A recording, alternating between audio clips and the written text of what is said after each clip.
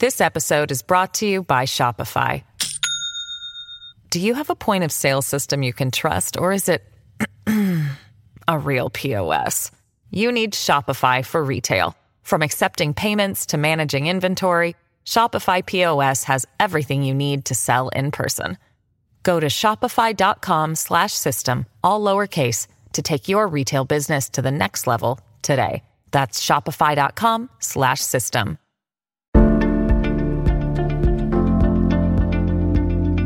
This is Book TV's Afterwards podcast. This week, the Reverend Sharpton, founder and president of the National Action Network, offers his thoughts on how activism can move America forward.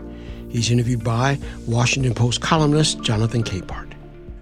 Reverend Sharpton, I want to start this conversation about your book by quoting something you wrote towards the end of your book, which I think is a great jumping off point for this conversation. You write, "I tell everyone that the hardest job of being a preacher is to eulogize the life of someone who did nothing. My friends, it is harder still to eulogize the lifeblood of a country who did nothing." And then you later go on and say, "And so I beg of you, give me something to work with when your time comes and I'm standing before your family as they prepare to take you to God. Let there be something worthy, something of merit that you did for your fellow man that helped to lift them." The name of your book, as we all know, is Rise Up. Talk more about that, why it is imperative, why you believe it's imperative for people to give folks like you and for the rest of us something to eulogize, to look up to. I think the definition of one's existence is what they do in life. At the end of life, the only thing that will matter is what you did beyond your own particular just making a living and having a home and having material things. But what was the value of your existence? Did it change anything? Did it continue anything of significance? And I think people really don't think about that. What brought that to mind, I did the eulogy for Michael Jackson, who was the biggest pop star of his time. And when we were coming out of the cemetery that night after I did the final eulogy at his burial, a well-known artist that I won't name said to me, "Reverend, you really moved me in your eulogy for Michael. And if I go first, I want you to do one for me like that." And I looked at him and said, well, you're going to have to give me something to work with. I mean, Michael broke records in terms of drawing people to his concerts and the records he sold and some of the humanitarian work he did. This particular artist had a hot record at one time, but never really did anything. And I think people never really think about all of us at some point is going to die. What statement did our life make? And I think that is all depending on the times in which you live and the challenges that you faced, whether you met those challenges in a broader societal context or not. And I think people often don't think there's one thing about making a living, there's another thing about making a life that was worth living. You know, in reading your book, it's several books in one, to my mind. On the one hand, it could be read as maybe he's going to run for elective office again, because you talk about specific policies and issues that are facing the country and what you think should be done.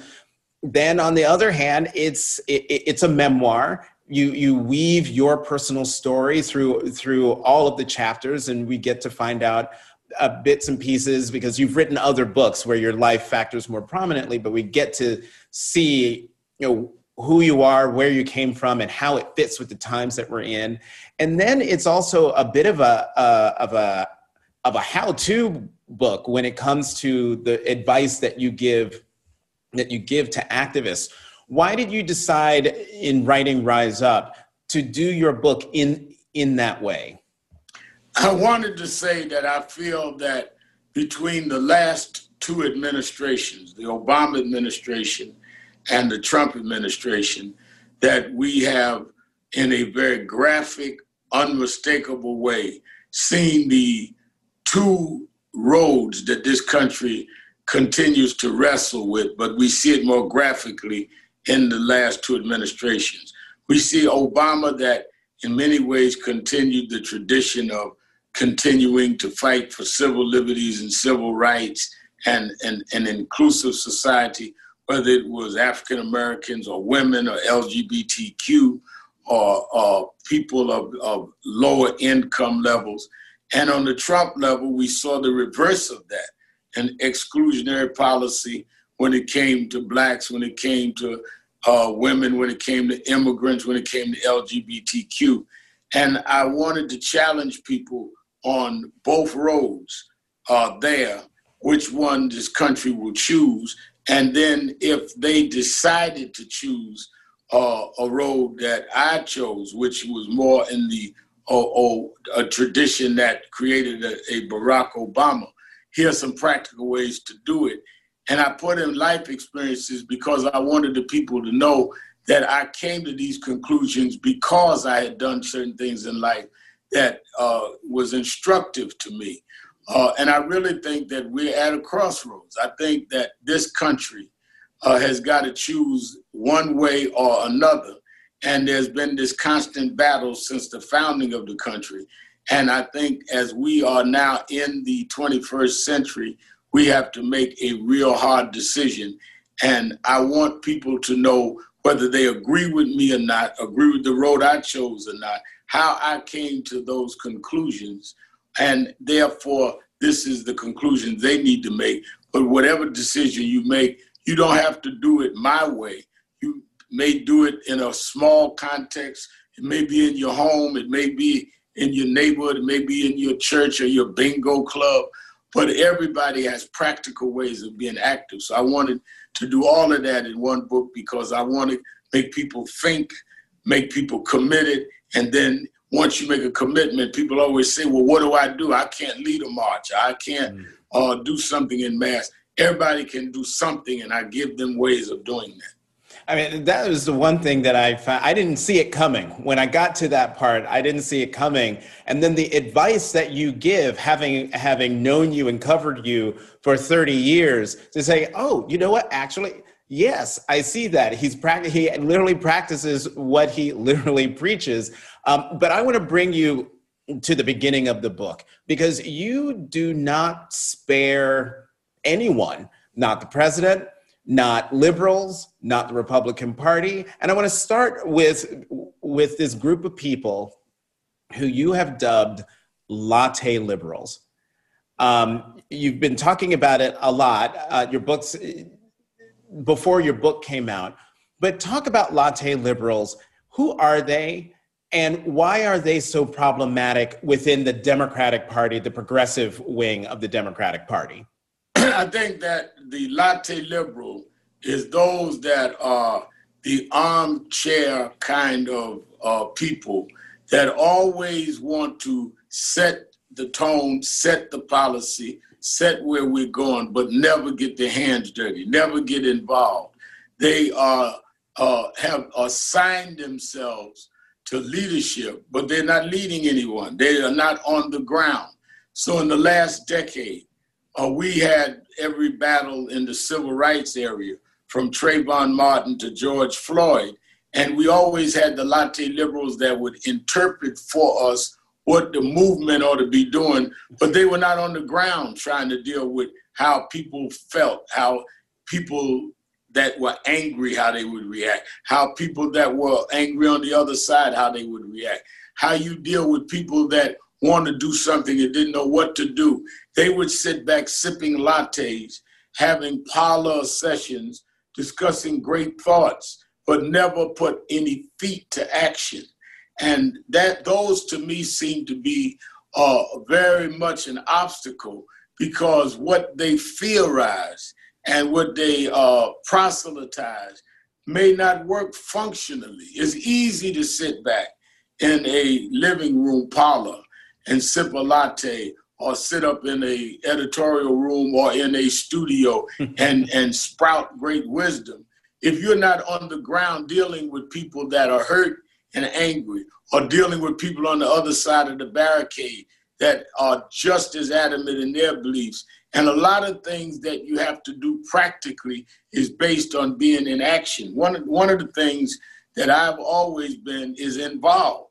And I talk about some of that involvement. Now, you may make errors in your involvement, but a lot of that is because you're moving and reacting in real time to real events and real people. So if I'm dealing with a case of racial violence or police violence, I'm dealing with the victims' families, the immediate community, the reaction. And these are not people that are activists or politically up to the last situation that we may interpret as this is the politics of the time. They're not into what's trending. They're dealing with a real matter. And how you deal with that matter in the broader context of what is going on in the social order is what you have to learn how to deal with. And a latte liberal doesn't have to deal with that. So if I'm dealing with a mother of a police brutality victim, I've got to deal with her pain. I've got to deal with her reaction. I've got to deal with what she wants done or not done in the name of the victim that they were the mother of. And the latte liberal never talks to that mother, doesn't know that that mother is as concerned about how am I going to bury my child, the cost of it. They may not have been insured. How am I dealing with a broken family that may have not come together? All of that. And the latte liberal will be judgmental, but never active. And they have become, in my judgment, just as much as an impediment as those on the other side because they are so intellectual that they're not useful. One of the things you also say is that they're more interested in purity, in policy purity, than in actually getting anything done.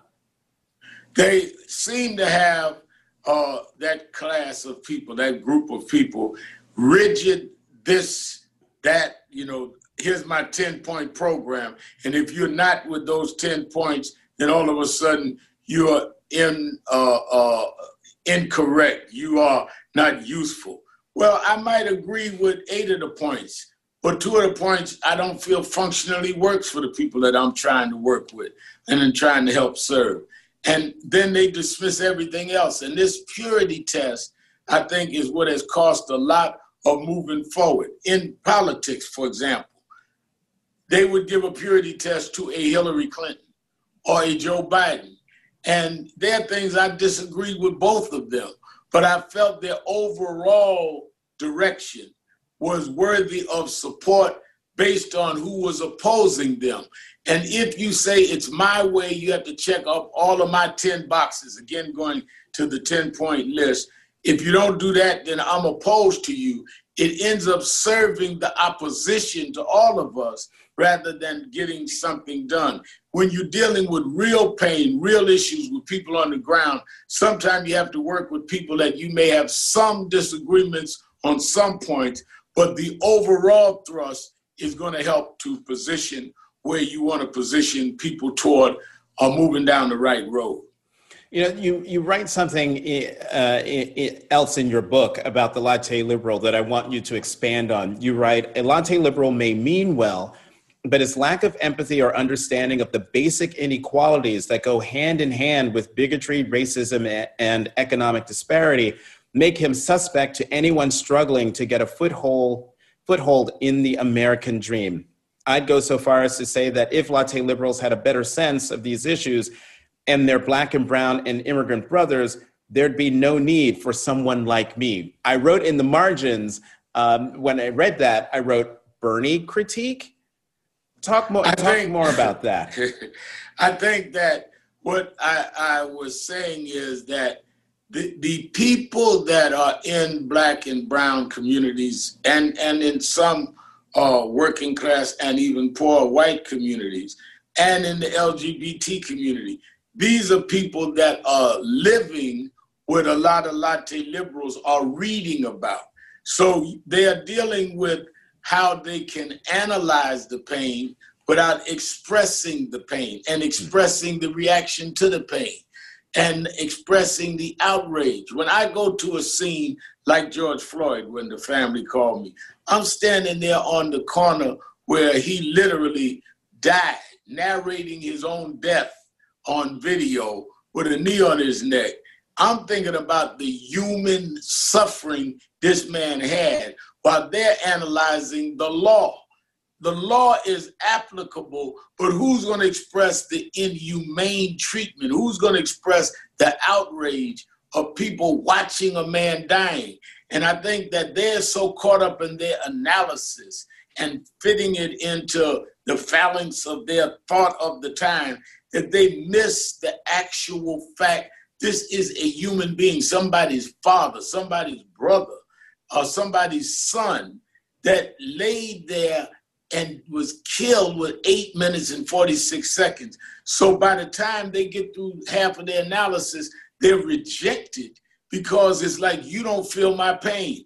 Someone like me expresses the pain and the outrage because when I look at a George Floyd or a Trayvon or a Eric Garner, I say that could have been me. And in parts in my life journey, it was me. And I'm not talking about some analysis I learned. I'm talking about a situation that I've had to live in. And they never get there, which is why they appear useless. In that gap, those of us that have the courage and ability to express that pain become necessary because at first and foremost, someone in that predicament wants somebody to understand, I am hurting. This is not fair. This is not right. I'm being treated wrong. And it emanates very well in the expression, those three brilliant sisters named Black Lives Matter. Mm-hmm. We matter. First, act like I matter. I'm not some object to be analyzed. I'm something that ought to be regarded, something that ought to be respected, and therefore to be treated this way. Now we can get to the social formula that you want or the legal kind of analysis that you want to get to. But first, you must certify and confirm you understand that I've been violated as a person. I want to come back to that in a second because there was something you wrote in the book that actually surprised me.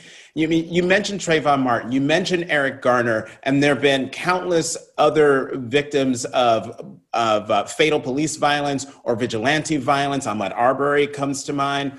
But you wrote in the book that when you went, I think it was when you went to Minneapolis to see the site where George Floyd was killed under the knee of a police officer, that got to you. That I think, correct me if I'm wrong, I think you said it broke you. Why, of all the things that you've done over all of these decades, what was it about that particular circumstance, that particular victim, that particular location or city that moved you or affected you that way?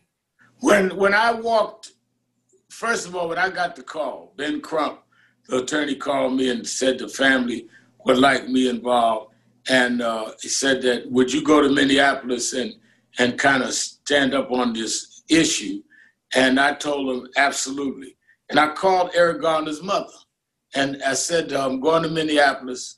One of our supporters is going to give us a private plane to go. Would you go with me?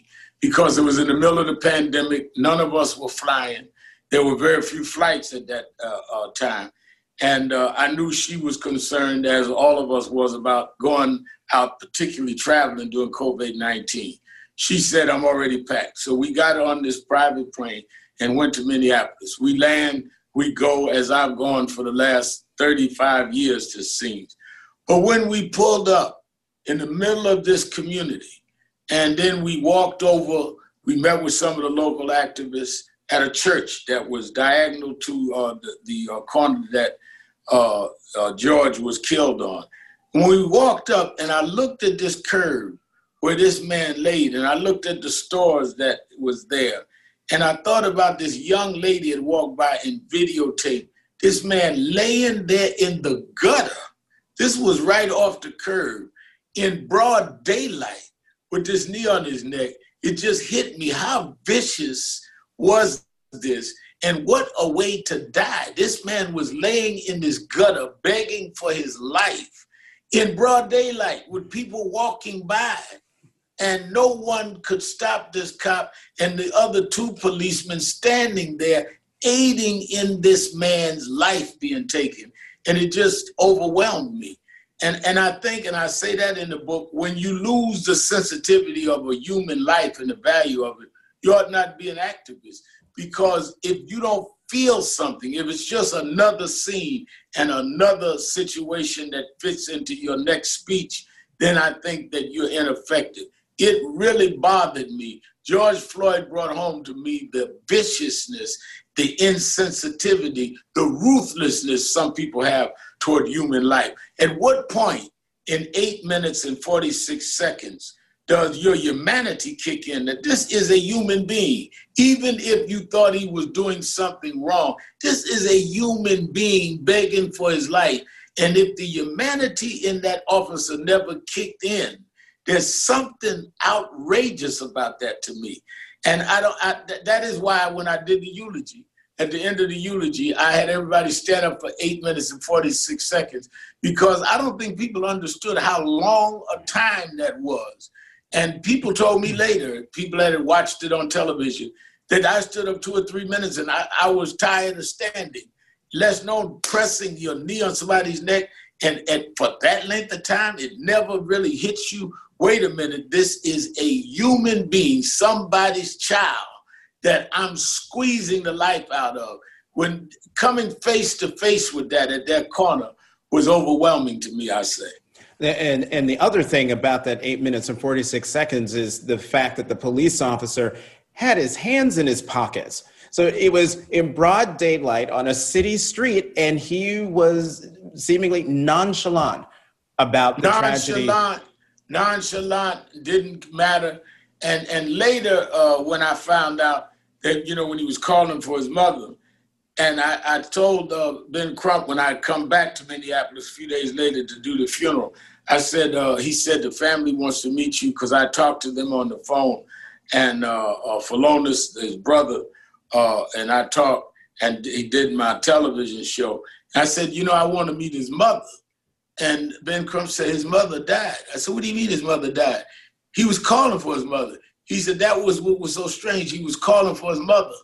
And it almost teared me up, because he was calling for someone that he had to know wasn't there, but it was like he didn't have anyone else to call. It was like calling for who he probably called for all his life. Mm-hmm. And as you know, as someone that's covered me for 30 years, my mother raised me by herself. I come out of a single parent home. I knew that feeling. I think that also brought it all back to me, the emotions at their funeral, because I know what it is to call for mother, because when nobody else would help, my mother was there. Right. And I felt that that's what George had to feel for. Yep, as the son of a single mom as well, that was a thing that got me. It's that's your person of last resort. When you're calling for your mom, there's no one else to turn to. As a result of the killing of George Floyd, we have seen, I can't remember an incident that created this much outrage. National protests almost overnight in cities big and small, protesting the killing of this man that everyone watched, as you said, for 8 minutes and 46 seconds. One of the things that I noticed, and lots of African Americans noticed, was the complexion of these protests. You've led many protests where it's just you and the African Americans who are marching behind you. This time in the protests, in a lot of places, a majority of the protesters have been white. This is a multi-part question, but give me your view about that, about white Americans rallying to support African Americans in something that we have been protesting and, ringing the bell on and screaming about for generations. I was absolutely impressed with the fact that so many whites literally came out and not just gave some removed sympathy, but became part of the movement. And in many cases, as you said, they were more them than us in many cities. And I said, maybe we are getting through this time. Maybe this is the spark that will wake up a lot of the country, regardless of their race, because of the outrage of this kind of scene. And I think part of it, in an ironic way, Jonathan, is that this happened during a pandemic where everyone was locked down and there was no sports. So you watch the news. Most Americans were watching the news hoping it would say something had broken through and that we can go out tomorrow, because people were housed in. And they had to watch this tape over and over again. And I think it just exploded into this movement because people said, oh, no, this I can't see. They did not see the Eric Gardner tape, maybe, because you could watch the ball game or you could go out to the local pub or you had things to do. But you couldn't go anywhere when George Floyd happened. And you couldn't watch the ball game. There was no ball game. And you had to watch this. And I think the more they saw it, the more outraged they got. And just everywhere, people started marching on their own. And I said, maybe this time, maybe, because I'm still skeptical. Because again, I went in early. Maybe this will come through. But it kept going and kept going. And it broke out everywhere. And it was something like being able to see what you've been trying to say a long time, and maybe sometimes saying it in ways that was not appealing to people, because I'm expressing not only the rage of those I'm speaking for in terms of the victims' families or in terms of my organization, but I'm speaking of my own pain in it. And maybe this will be more of a lesson than any of us could ever articulate. And it came to me, and I wrote about this in the book, it came full circle to me when the first time I went for the vigil in Minneapolis, which we just discussed, I went over to the shopping mall area and was talking to some of those that were marching. And I remember I walked away to the side and I was doing a live interview with MSNBC. And when I finished, I got ready to walk away and somebody grabbed the sleeve of my suit jacket. And I turned and looked, and I looked down. It was a young white girl. She looked maybe 12 years old. And I braced myself because I've been in marches where people would scream racial names at us or say, what are you doing here? Or you're causing trouble or something that was hostile. And I braced myself waiting for the hostility. And this little girl put her little fist up and said, no justice, no peace. And that's when I said to myself, things may really be different this time. Maybe they will hear us. We've got to sustain this to lead this to change, for real. Maybe things are changing, but, and this is why I love your phrasing of latte liberals, because I'm wondering if the latte liberals are now taking over some of these protests. And I'm thinking of that because the president of the NAACP chapter in Portland, Oregon, wrote an op-ed for my paper, the Washington Post op-ed page, basically expressing concern about what's now being called the gentrification of the Black Lives Matter movement, and how you have white protesters putting themselves now at the center of the action, so much so that the message of the protest is being lost. Is there a danger that the latte liberals have gone from theorizing in their salons and sipping lattes and just getting their exercise by getting out of the house and marching in marches? I think there is a danger. And I think that the danger is also compounded when they come with their agenda and their points of this is what we want, without talking to the victims and those that live in this environment all of their lives, saying, no, this is what we want. And they speak for people that they don't even speak to.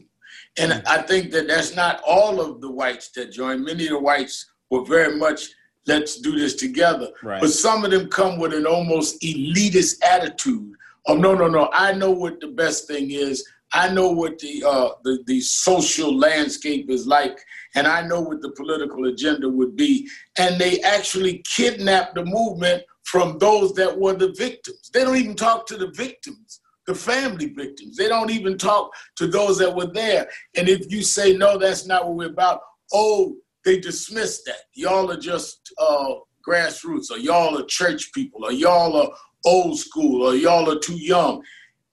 Who put them in charge of a movement that was already going, that warned these kinds of things would happen?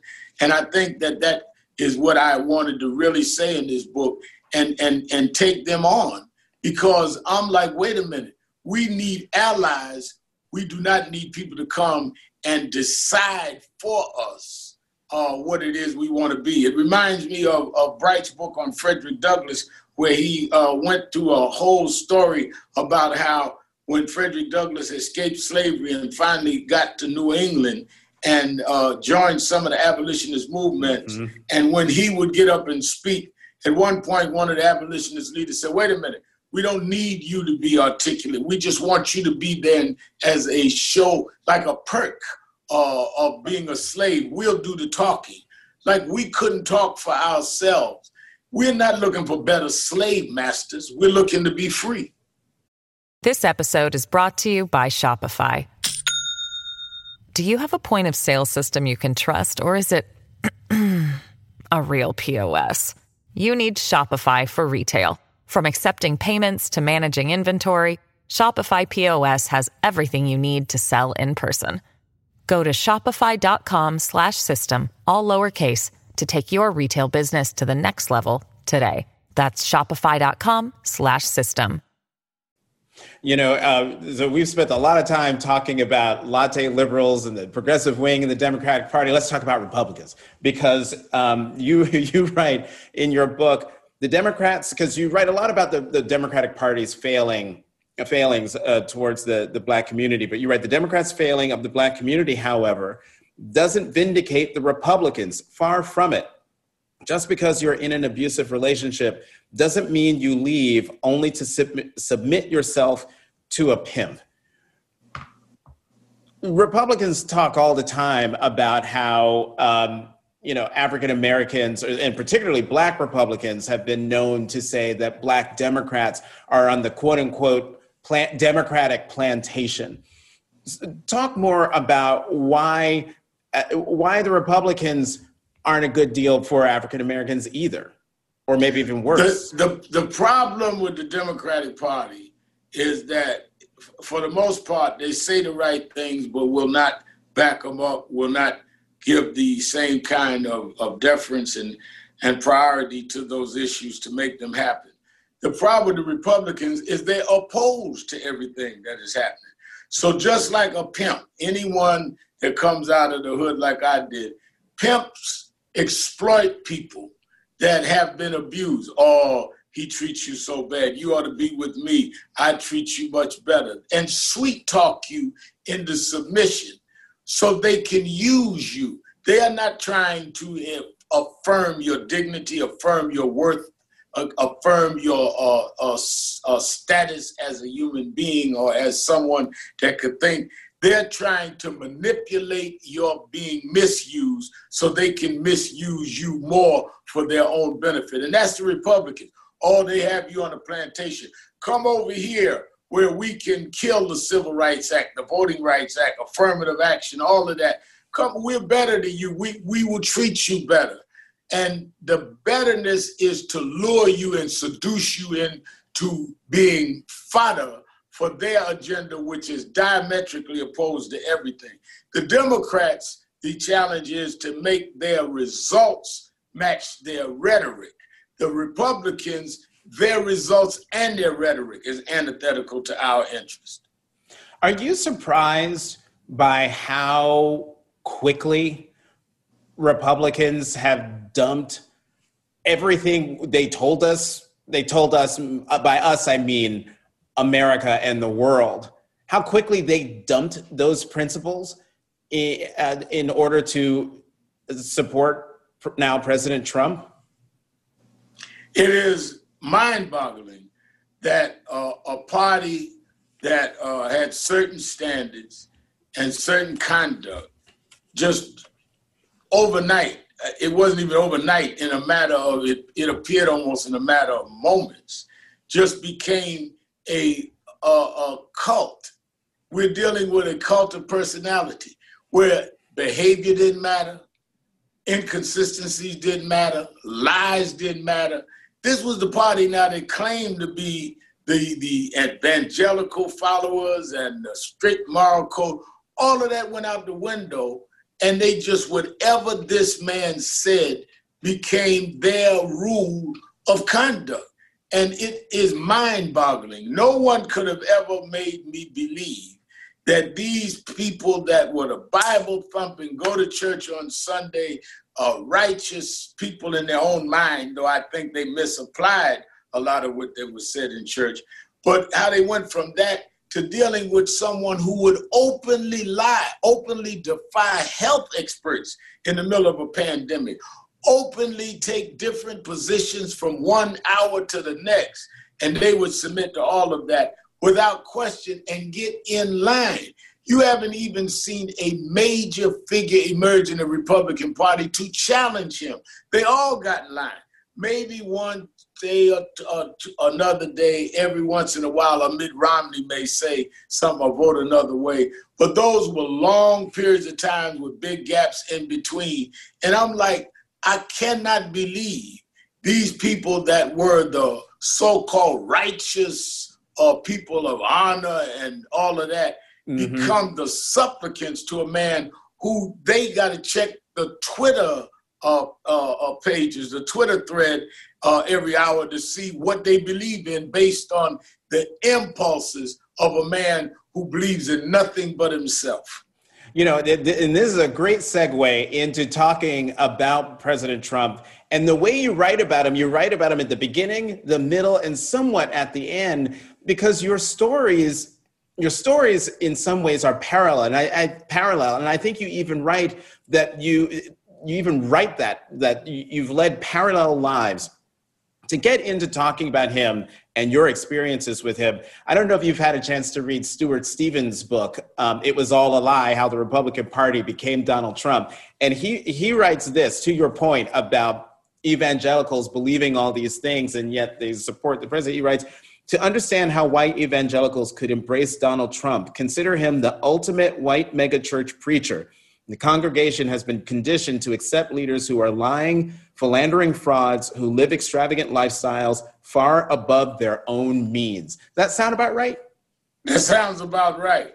And that's Donald Trump. Donald Trump would put his name on buildings that he didn't own, that he really just had a branding contract at best. And he had this glitzy kind of lifestyle that was really wrought with all kind of financial danger and bankruptcies and all. He lived larger than life, but the reality of his businesses was one that you would teach in a business school not to practice the way he did. And he was exactly that, and he always was. I've known Donald Trump 35 years, adversarial at most times, then at other times, as you know, because you were in New York for a long period of time, he would be with the Democrats, supported. I remember he donated to Freddie Ferrer, a Latino candidate for mayor's campaign. Congressman Rangley gave money. He came twice to my National Action Network convention, twice. And he tried to befriend you if that was who was in power. And he had, I don't believe Donald Trump believes in anything but the advancement of Donald Trump. And those experiences was down through the years. I remember in the 70s, and I was just a young activist, and they had these repeated claims of racial discrimination in his real estate, in his buildings that he owned or managed, and they were found by the Justice Department, was charged with that, and they had to make a settlement, and we were all at Trump. Then a few years later, when he had went into Atlantic City and wanted to bring major attractions there, Mike Tyson was the heavyweight champion. He wanted Tyson to fight in Atlantic City because he had the exclusive rights of the convention center where the fights would be and where he did his Miss America contest. And he and Don King partnered up to do fights to bring Tyson there. And I think because the local city council was Black and I had a strong presence among some in the community, we had a chapter of National Action Network there. Don King wanted us to make peace because I had been anti-Trump on the discrimination suits. I met him and we started talking. We sit ringside at fights. And this is when he became nicer. But even then, it was always looking for the edge, always looking for what he was going to get done. Then he flips all the way back and with Central Park 5. And I remember he was surprised when I marched on him. I marched on the Plaza Hotel because he had just bought it during the Central Park case because he bought these 4-page ads calling for their execution. And his thing was, why is Sharpton marching on me? I've been nice to him. We sit at ringside together. Like sitting at ringside or knowing somebody socially means that you're going to stand by silently while they call for the execution of people that you thought to be innocent and later were proven to be innocent. I was right on that. Then he flips all the way back again with birtherism. And I came out against that. He would do whatever he felt worked for him at the time. And that is why, as time went on, I said, not only is this man an opportunist, but this man is a racist. Because why wouldn't I gave him the benefit of the doubt? Because I learned growing, you can't just automatically call people racist. But if you're comfortable in calling Black and brown people to be executed for something that it was clear to a lot of us that didn't happen. Most of New Yorkers were saying they were guilty because they had false confessions. But a lot of people were saying there's holes in this. And when it was found out that they were innocent, he still said the city shouldn't settle with them. All the way to now you're going to claim falsely, and I know he knew he was saying it falsely, that the president of the United States was not born here. He was not a real American. This is this us against them kind of mentality. So I said, you can't be comfortable with that crowd unless deep down inside you believe that. And that's when I said, no, this man is a straight up bigot and a racist. And I talk about that in the book. Right. Ironically, when I had started hitting him hard on television, there was a meeting set up by Michael Cohen through a mutual friend of ours, where he was wanting to argue with me. Why are you on television beating me down? You know better than that, Al. And I told him, because it's racist. It is absolutely a us against them thing. And we argued in his office for about 45 minutes, finally agreed to disagree. I knew when I got on the elevator leaving, he was going to try and distort the meeting. So I got on my show that night and talked about the meeting and what I said. Of course, he tried to tweet that, Al Sharpton met with me and apologized for what he's been saying. So, Rev, that meeting you had with Trump, then private citizen Trump, arranged by his then fixer Michael Cohen, wasn't the first time that you had interactions with Trump or even met with Trump. You write in the beginning of the book about how after Trump won election, he called you and wanted you to come to Trump Tower and meet with him. And if memory serves, you said no.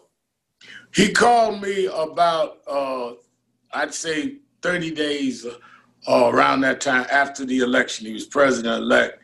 And I had been on Morning Joe that morning talking about him.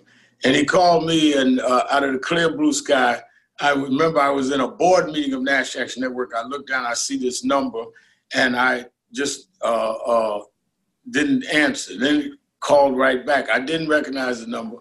And I picked up and I said, I'm in a board meeting, I can't talk. And before I could hang the phone back up again, the voice said, would you hold on for the president-elect? So I kind of look and I step outside of the board meeting and I said, yes. And he comes on, Al, I watched you on Morning Joe this morning. You're right, I'm an out-of-borough guy like you are. And look at me now. And he went on this whole braggadocio bit. And he says, I want you to come to Mar-a-Lago. It wasn't Trump Tower. I want you to come to Mar-a-Lago and we need to talk. We need to meet. You're going to find that you can work with me. I said, I am not coming doing a photo op. I'm not doing that. I don't believe you're going to do the things that I believe in, and I still am absolutely outraged with this whole birtherism that you rode to the White House. Oh, Al, you know me, I know you, we can talk, and I wouldn't go, and I refused to meet with him, and I've not met with him since. When Omarosa was still working for him, he sent her to our National Action Network convention to speak. He's reached out several times. The only time I've spoken with him since he's been president was at the beginning of the coronavirus pandemic. I was concerned that they were not testing the homeless and the incarcerated. And I called the White House. I was doing my radio show one day and I was talking about it. And I said, I'm going to put in as a matter of record that I called the president. I called the White House and I left the message that I was concerned about the testing of those that were incarcerated because they can't social distance, they're in jail. And I was concerned about the homeless because that's all you would see in the streets of New York at that time was homeless people. Everybody else was locked in. To my surprise, about 3 hours later, he called me back. And I said to him what my concerns was. And he says, well, I hear you. I'm not making any commitments, but I hear you. And I explained why I felt that you've got to do this because they're human beings. They can't socially distance in jail, and homeless people don't have the facilities to go get tested, and there needs to be a program on it. All right, Al, we'll follow up.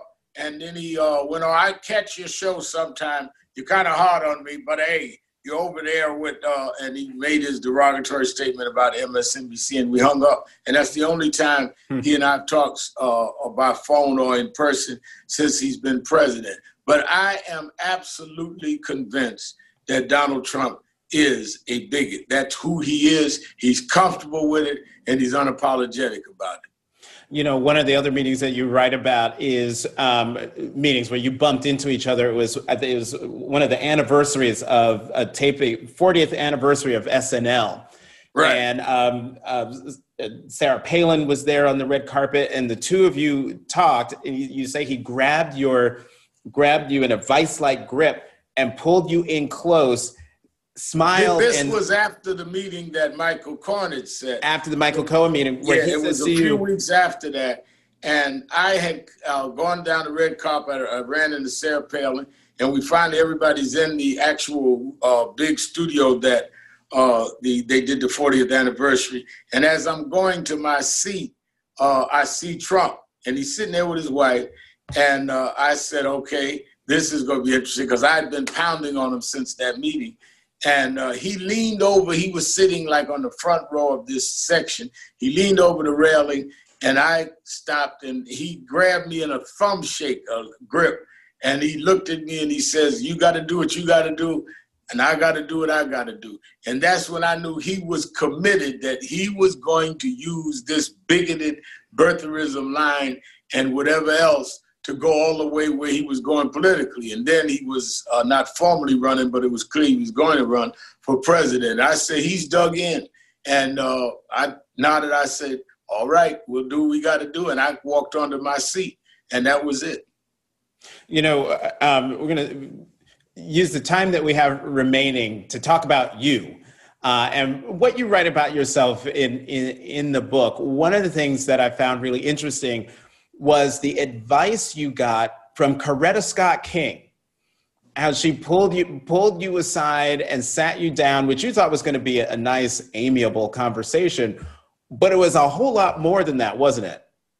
Well, the context is, as you know, but many viewers may not, is that I started in the King movement in the North. I was born and raised in Brooklyn.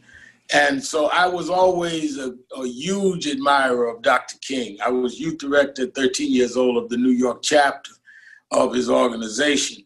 And so I always wanted to be close with the King family. They were, to me, movement royalty. And I started working in my 20s with Martin Luther King III. We're about 2 or 3 years apart. And he kind of like got me and his mother together. He finally convinced her in the late 90s to come to the National Action Network convention, and she agreed to keynote our dinner that year. And I went up to get her to come down, and she says she had a very regal presence. She said, "Sit down a minute, Al." We sat down. And I was thinking we would go through the niceties. And she started saying, "Explain to me what you did in this case. Explain to me what you did in this movement. Explain to me this. Why did you say this? Why did you use this language?" And I would start explaining. She says, "But you come out of the King tradition. We don't use those kind of words. We may have these feelings, but we don't say things that could be misinterpreted." And I said, "But Mrs. King," and I would try to explain and rationalize, and she wouldn't buy any of my rationalizing. And she finally leaned forward in her chair and says, "Don't you understand words have power?" And Martin is sitting nearby, and she really said to me, "If you are going to help you and Martin and your generation continue this movement, you've got to not only be right, you've got to act right, you've got to say it right, and you've got to guard your tongue, because you're speaking for more than yourself. You're speaking for a tradition that we are trying to bring what is right to this country." The theme that my husband and I used, and she's talking about Dr. King, was to save America's soul. And we've got to try to be as pure in our own souls ourselves. And I think, when I grew up at a time where they still would use straps to discipline you. No whipping my mother ever gave me got through to me like Mrs. King. This is Coretta Scott King telling me this. Right. And from that day, I started trying to be careful with my language and understand it. And sometimes I would still get angry, and I could almost hear in my head her saying, "Words have power. Are you going to continue this tradition?" And I started a whole journey of self-discipline because of Mrs. King, and I write about that in the book. Mm-hmm. And she, I think, was never given the credit she should have been given as the co-leader of the movement with her husband. As I said at the beginning of our conversation about your book, that, the last part of the book is advice to activists, wannabe activists, but also young activists coming up in the little bit of time that we have left. One line you wrote leapt out at me for its self-awareness. And it was where you say, "Lastly, and this is particularly difficult, I know, it's important to do a vanity test every once in a while. Speaking personally, sometimes my vanity outran my sanity, and I had to check myself." Why? Go ahead. I think that what I was saying there is sometimes you can get so caught up in the publicity and the fame. You go back to the neighborhood and everybody knows you, you're doing good and that you start playing to the evening news rather than playing to making sure the issue is moving forward. It's all right to have ego. All of us have egos. We wouldn't be in public life. But when your ego outruns your agenda, then you are losing your effectiveness. And that's what I had to start checking myself. Am I saying this to get a soundbite that I know will make the 6 o'clock news? Or am I saying this to really try to get the laws changed and to change the situation and to express what the people are feeling and needed to be said? And that, I think, is the advice I give a lot of young activists. It's all right to get to be known. It's all right to be good at attracting media, but don't do it for that reason. Let that be the means, not the end. Not getting on the evening news is not the aim and objective. It's using the evening news, if you can get it, to really put a message out there that can lead to real change. And that's why you did Saturday. You've done Saturday Night Live twice, hosted, right? I've hosted it once, and I opened it another time, and I've done a couple of skits. But yeah, and that's the reason why you did it. It was it was giving the message a bigger platform. I did it when they called me. Lauren called me and invited me to host it. And everyone on my staff said, "No, don't do that. They're going to make mockery of you. You don't want to come off as a clown." And I said, "Yeah, but I also want people to know that I can laugh at myself and still operate on that platform, because they always want to just pinpoint and stereotype you as the angry black man. And I wanted Americans to understand, yeah, I know how to laugh. I know how to sing and dance. I did the little James Brown dance and all that, but I still believe in these firm things. And it ended up coming off very well. And then you also write, in terms of part of your vanity test, a time you said no to doing television, even when more money was offered to you, and you still said no. And that was, you turned down an offer to be on The Apprentice. Why did you say no to that? Donald Trump's The Apprentice had, and it was the hottest show going then, to come on and be on the Apprentice. I said, no, there's no redeeming value there. There's no trying to certainly get issues out, but there's no even redeeming value of showing that I'm not just hostile. This is just playing to Donald Trump and to be fired or not or whatever the case may be. So I said, no. They called back again and talked to Rachel Nordlinger, who handled press for me the last 25 years. And she said he won't do it. Finally, Donald Trump called me himself twice. Al, you got to do this. We'll give you more than the other contestants and all. And I wouldn't do it because I felt there was no value to it. It would have been great for my vanity. It would have been one of the hottest shows on television. I wouldn't do it. I also turned down Dancing with the Stars. You were offered Dancing with the Stars? I was offered twice Dancing with the Stars. And I told Rachel, I don't see any value in while they're shooting people in the street for me to be running around on stage in tights dancing with somebody. Rev, you are you're a preacher, but also you are an anchorman. So we've got probably less than two minutes left. For someone who picks up your book, Rise Up, what is the number one message you want them to take away from this book? The number one message is that we are at a crossroads in this country on which direction we're going to go. A direction that started many years ago, decades ago, that was capsulized in the 60s with Martin King and Lyndon Johnson to open up a great society for everyone, or the one that is symbolized now by Donald Trump of trying to close society and make it for the rich, the white, and the male.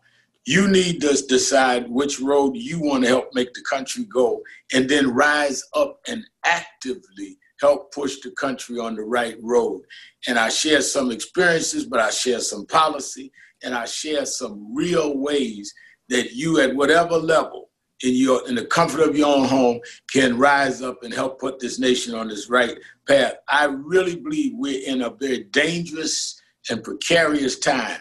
And if we don't choose the right road, we could see this country go back into some zone that it will be difficult to recover from. It's time for everybody, wherever they are, to choose the right road and to rise up and help make it happen.